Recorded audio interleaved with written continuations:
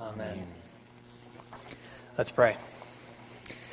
Heavenly Father, would you pour out afresh your Holy Spirit upon us? That Spirit that searches the deep things of you. And would you reveal to us deep things about yourself, we ask?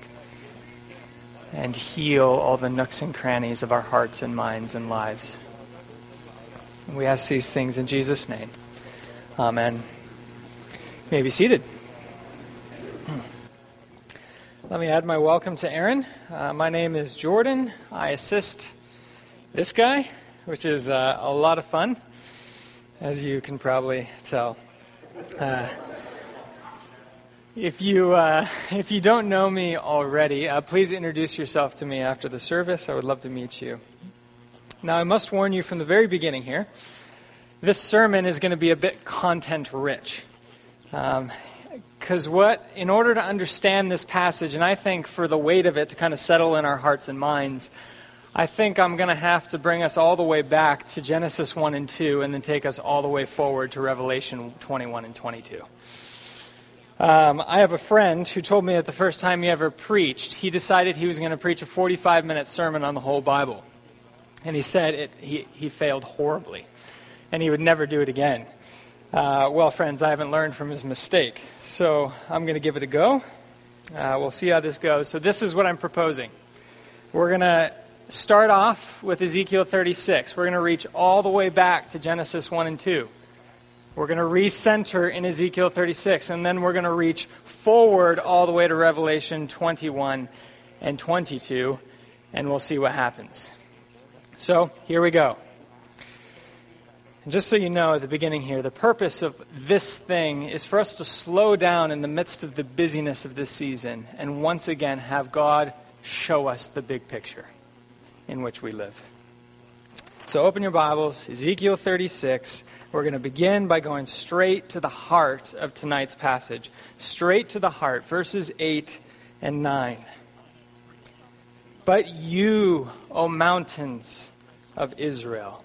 Pause button right there. O mountains of Israel. Notice how this whole passage, God is speaking a word of hope and restoration, not to the people of Israel, but to the mountains of Israel, to the land of Israel. We see this more clearly in verse 4. Scan your eyes up.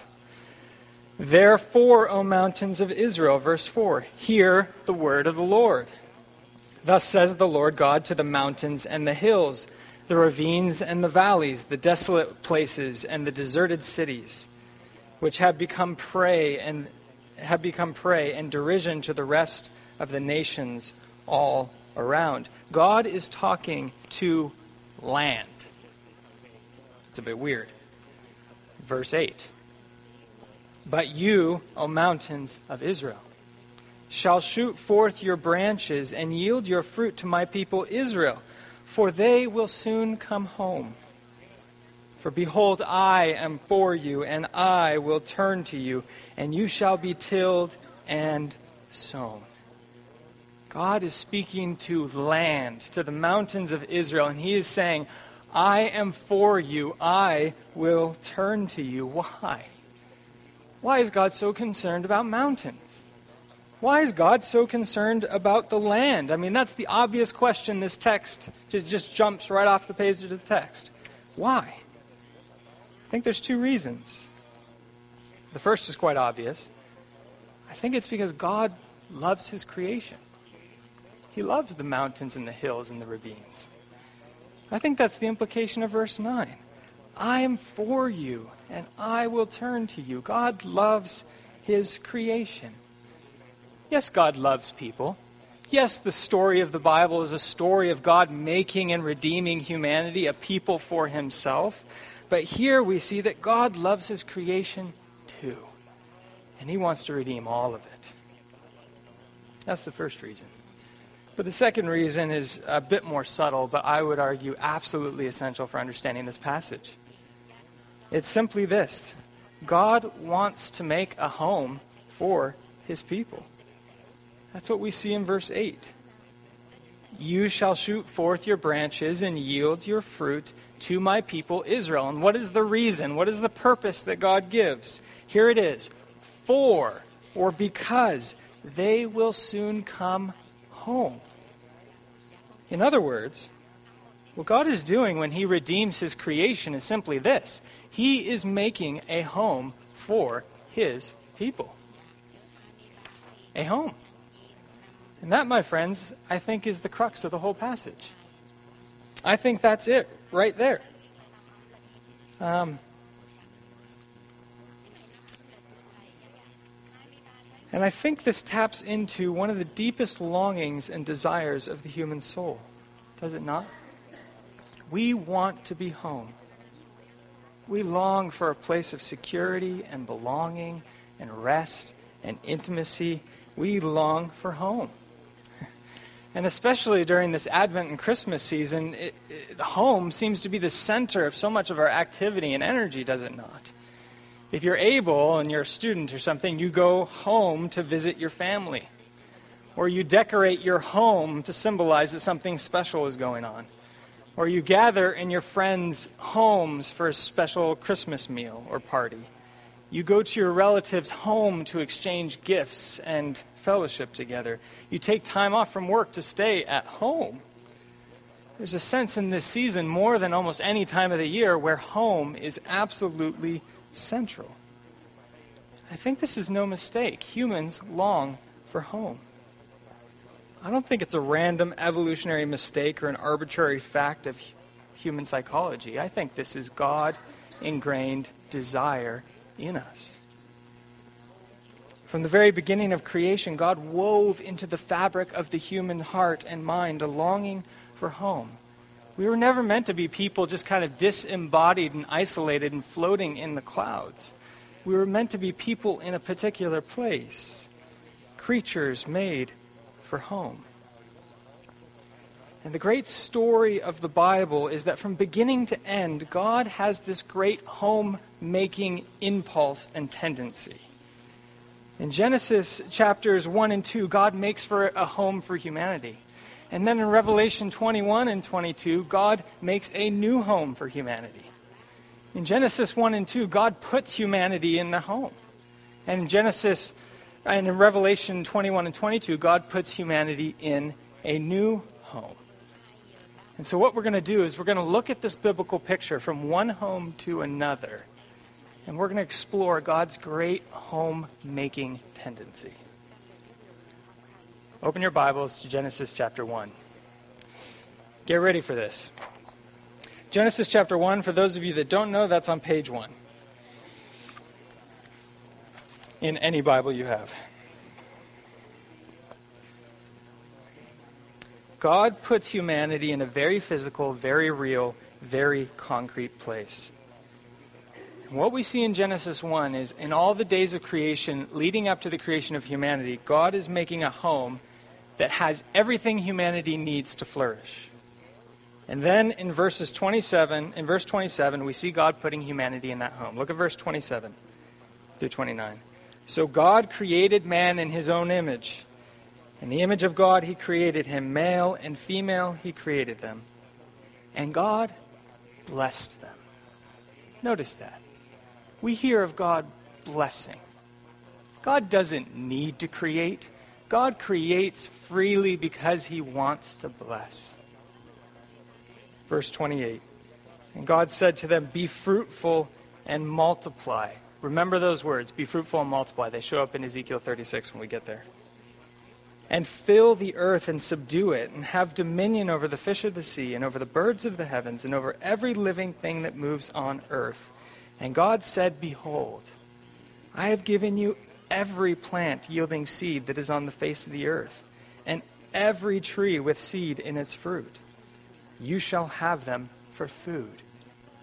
There's this sense in which God puts humanity in a home and says, look, I've given you everything you need to survive and flourish. You can have it. You can have it all. And it's good. It's a picture of abundance. God's people in God's place under God's blessing.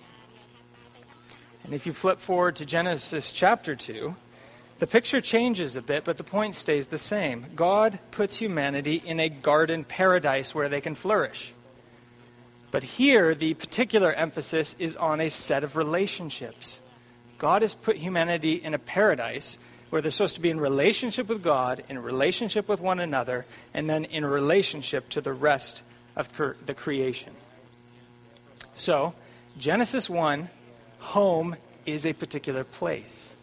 And in Genesis chapter 2, home is a set of relationships with God and with people and with creation. And all of it is essential to flourishing. Genesis chapter 3. This paradisal bliss doesn't last very long. Humanity's honeymoon is pretty short. Genesis 3, humanity quickly doubts God's goodness. Doesn't think God really wants to bless them. So they decide life would be better without God, and they choose autonomy and rebellion and self-rule.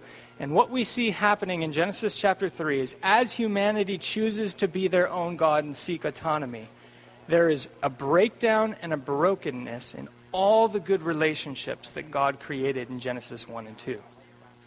So look at verses 17 and 18 with me, Genesis chapter 3. Humanity experiences curse in their relationship with God. Because you have listened to the voice of your wife and have eaten of the tree, listening to the voice of the wife, she listened to the serpent. So it's really listening to the serpent, the devil. Verse 17, of which I commanded you, you shall not eat of it. Cursed is the ground because of you. In pain you shall eat of it all the days of your life. Thorns and thistles it shall bring forth for you, and you shall eat the plants of the field. Work will be painful and sometimes fruitless. Look at verses 23 to 24 now. Humanity not only experiences curse, but is exiled from that home. Verse 23. Therefore, the Lord God sent him out from the Garden of Eden to work the ground from which he was taken. He drove out the man. And at the east of the Garden of Eden, he placed the cherubim and a flaming sword that turned every way to guard the way to the tree of life.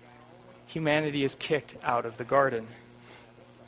So home is ruined and paradise is lost. And now humanity is living in exile and curse, longing for what once was. Longing for true life.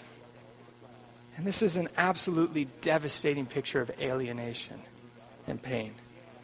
And the effects of this alienation and pain, this homelessness, have been felt all throughout human history. But the good news is that God doesn't want that to be the case anymore. Flip forward to Genesis chapter 12. God, as always, is determined to bless his creation. I love Genesis chapter 12, verses 1 to 3. If any of you know me, you know I go to this in almost any conversation I have. Look at this. Genesis chapter 12. Now the Lord said to Abram, go from your country and your kindred and your father's house, here it is, to the land that I will show you. And I will make of you a great nation. And here it is, I will bless you and make your name great, so that you will be a blessing. I will bless those who bless you, and him who dishonors you I will curse. And all the families of the earth shall be blessed. Isn't it interesting that the very first promise God makes in his covenant with Abraham, which is the foundational covenant pretty much of the whole Bible, is to bring Abraham to a land where he will then bless them. Think Garden of Eden once again. God wants to take his people back to a land where they will know flourishing. So God is determined to give his people a new home. And if you read the story of the Old Testament, what you recognize right away is that the whole story of the Old Testament picks up on God journeying his people toward that promised land. So if you read Exodus, if you read Numbers, if you read Deuteronomy, if you read Joshua, it is all about God bringing his people to this particular home. And that, I think, is the key to understanding Ezekiel chapter 36. Flip back to Ezekiel chapter 36. Remember the context. God has exiled his people out of their homeland because of their sin and idolatry. Think Genesis 3. Their homeland has been devastated, decimated, desolated. I don't even know if that's a word. And the people of Israel are in exile, and they're wondering if there's any hope left. Has God given up on his covenant promises? Has their home been lost forever? It's very painful when home becomes a broken or lost place, right? And this is not a pain that's just unique to Israel's experience. This is a pain that people all around the world know and that we know ourselves. Especially during this Christmas and Advent season, home can be a very painful place. There are millions of people around the world who are physically homeless and have nowhere to live. Many who are physically displaced from their homes and they cannot go back because it's too far, too expensive, or too hostile. And there are many people who are relationally homeless as well. Their homes are not safe and secure places. There's too much pain and brokenness associated with home. Maybe it's fractured by anger and resentment in relationships. Maybe it's sickness or the death of a loved one. Home is just not what it used to be. Maybe it's the pain of division and broken relationships. Or maybe home is meant to be this place of all this intimacy, and yet home is the place where you feel the most homeless because it's lonely and there's no sense of belonging. There are millions more people around the world who are spiritually homeless. They have all the physical and relational blessings of the world, and yet they are isolated from their God because their hearts are restlessly looking for a home in every which direction, yet their hearts have not found rest in God yet. And it is this sort of darkness that the Israelites were experiencing in their exile. They were experiencing physical and relational and spiritual homelessness. And it's no doubt that they were asking the same exact questions that many of you and many of your friends and many around the world will ask this Christmas season. Will I ever have a home again? Will my home ever be healed and put back together? Will I ever experience the place of human flourishing and intimacy and belonging and God's blessing and love? In Ezekiel 36, God encourages and reassures his homeless people in the midst of their doubt and despair. He talks to the land and lets them listen in on it. And in so doing, he declares that he is committed to creating a new home for his people. And he's going to do everything it takes to do that. Ezekiel 36, verses 1 to 7. God deals with all the enemies that destroy home. Look at verse 5. Thus says the Lord God, surely I have spoken in my hot jealousy against the rest of the nations and against all Edom, who gave my land to themselves as a possession with wholehearted joy and utter contempt, that they might make its pasture lands a prey. Skip to the second half of verse 6.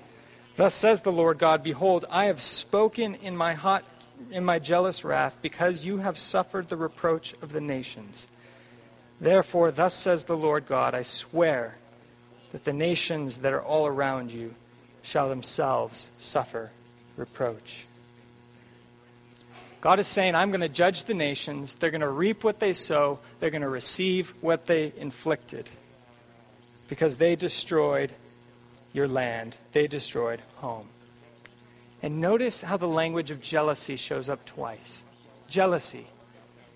Anytime in the Bible when jealousy is mentioned, God is being pictured as a loving husband who is angry at anything that gets in the way of his relationship with his bride, with his good creation.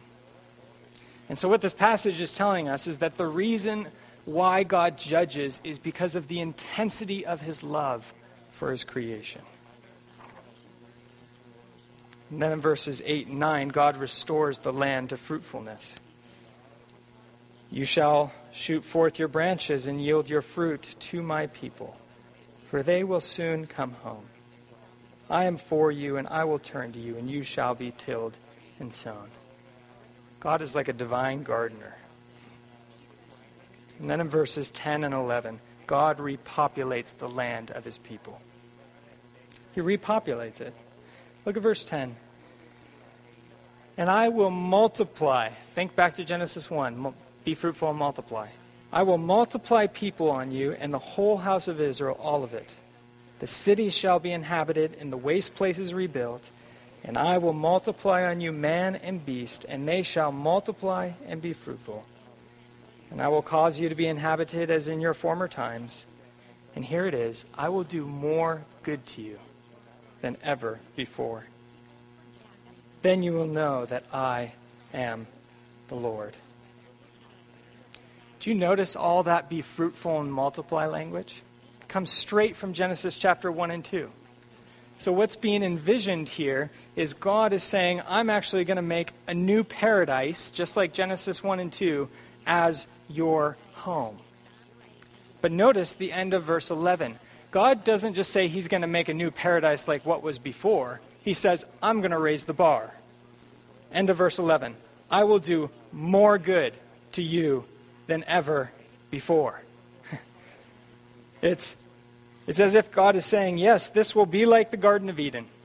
Yes, it will be like the Promised Land, but this is going to be like something you've never seen before. It's going to be way, way greater than that. It's as if God is saying is that he's going to bless his creation and his people in a way that they have never experienced up to this point before. He's going to do something radically new. And friends, I hope you feel the weight of this promise in your own lives, because God wants to say the same thing to you and me tonight. He wants to speak straight into the ruined and devastated and desolated places of our life. And he wants to say, I'm not just going to take you back to what it was before. I'm going to do such a profound work of grace that you're going to know something way better than what you knew before. That's what he wants to do. We've seen how central the land is to God's people. We've seen how central it is. In the Old Testament, God is a divine homemaker.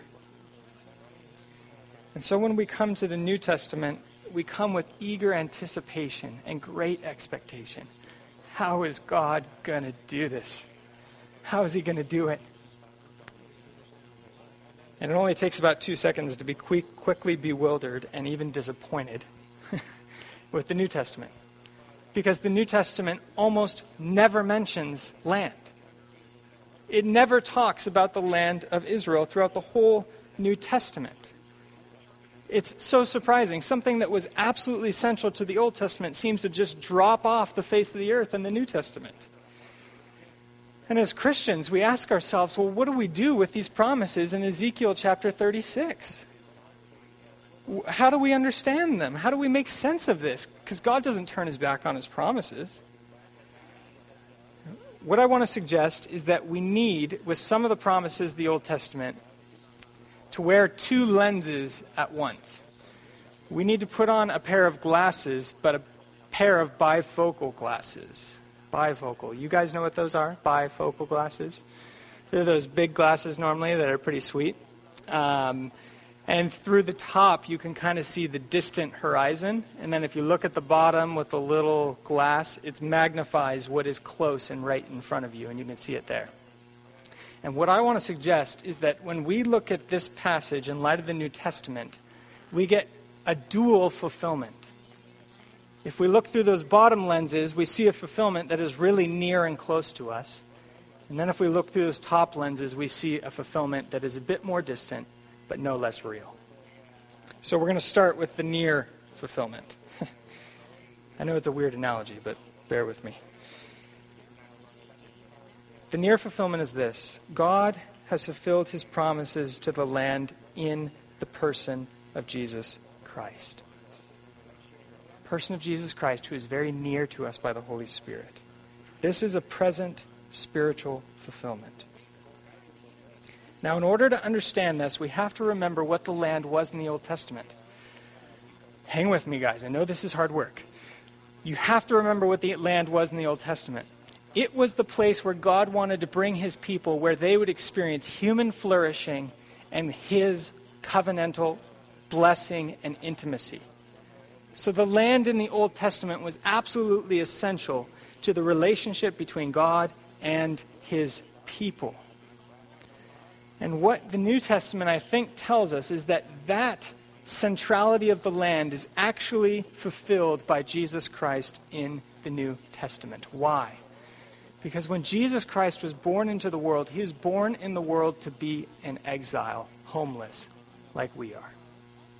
In fact, Jesus Christ took the curse of exile and homelessness on himself in the cross so that we would no longer have to be alienated from God, so that he could actually bring us home into the presence of God, so that in the person of Jesus Christ we could know human flourishing and relationship and God's blessing in covenant.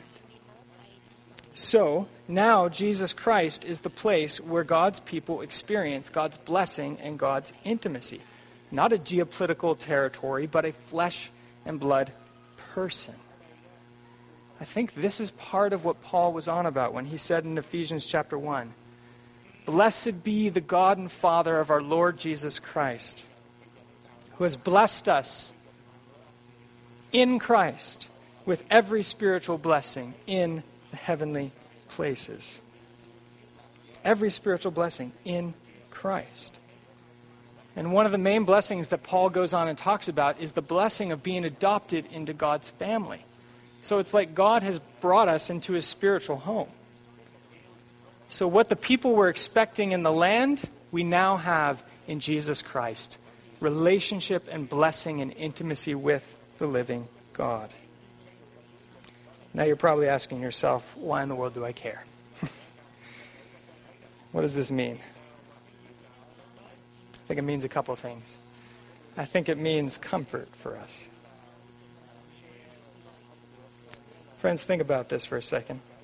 God came to make his home among us in the person of Jesus Christ, so that through him we could experience intimacy with God.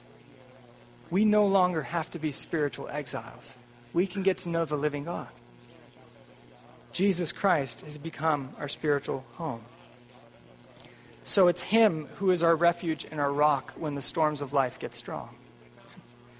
It's Jesus who is our protector and provider when things seem uncertain in the future. It's Jesus Christ who is our friend and our companion when we are lonely along the way. It's Jesus Christ who is our brother and our comforter when we are afflicted and grieved by the pains of this life. It's Jesus Christ who is our Lord and our Redeemer when we are in bondage and sin and decay. It is Jesus Christ who is our Alpha and our Omega when we are gripped by fear and anxiety. It is Jesus Christ who is our inheritance and our desire and our love and our treasure and our joy, because in him we have found our true home now. Jesus Christ is everything we could have ever imagined, anything we could have ever wanted, and so much more.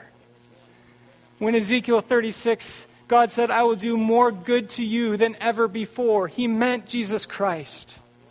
I will do more good to you in him than you could possibly fathom. And so we are comforted that Jesus is with us. Second thing is I think this actually speaks a word of challenge to us, especially for those of us here at St. John's and in Vancouver. We may have lots of blessings, lots of physical blessings. We may have lots of blessings of family even though that's broken. But there's a real tendency for us in this place to get caught up in the chaos of the gifts, of the meals, of the consumerism, of everything that home is about except for the person of Jesus Christ. And we are challenged in this passage to find our true home in him and in him alone.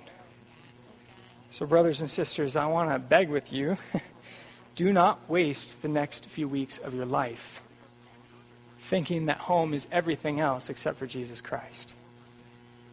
Don't waste it.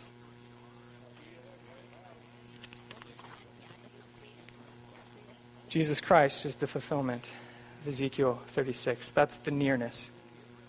I'm finishing up here, so last 2 minutes.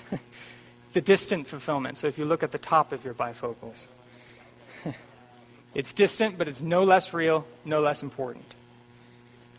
God will fulfill his promises in the future new creation. This is great. There's only one major difference. In Ezekiel chapter 36, God spoke to a little place in ancient Middle East about this big on a map. And in Revelation 21 and 22, God expands that promises so that it covers the whole cosmos. Nothing in the universe is left untouched by the goodness of God. His restoring and healing touch extends as far as the universe that he created. I will do more good to you than ever before, he says. And this is part of the more good. What we see in Revelation chapter 21. Turn there because it's too good not to read it.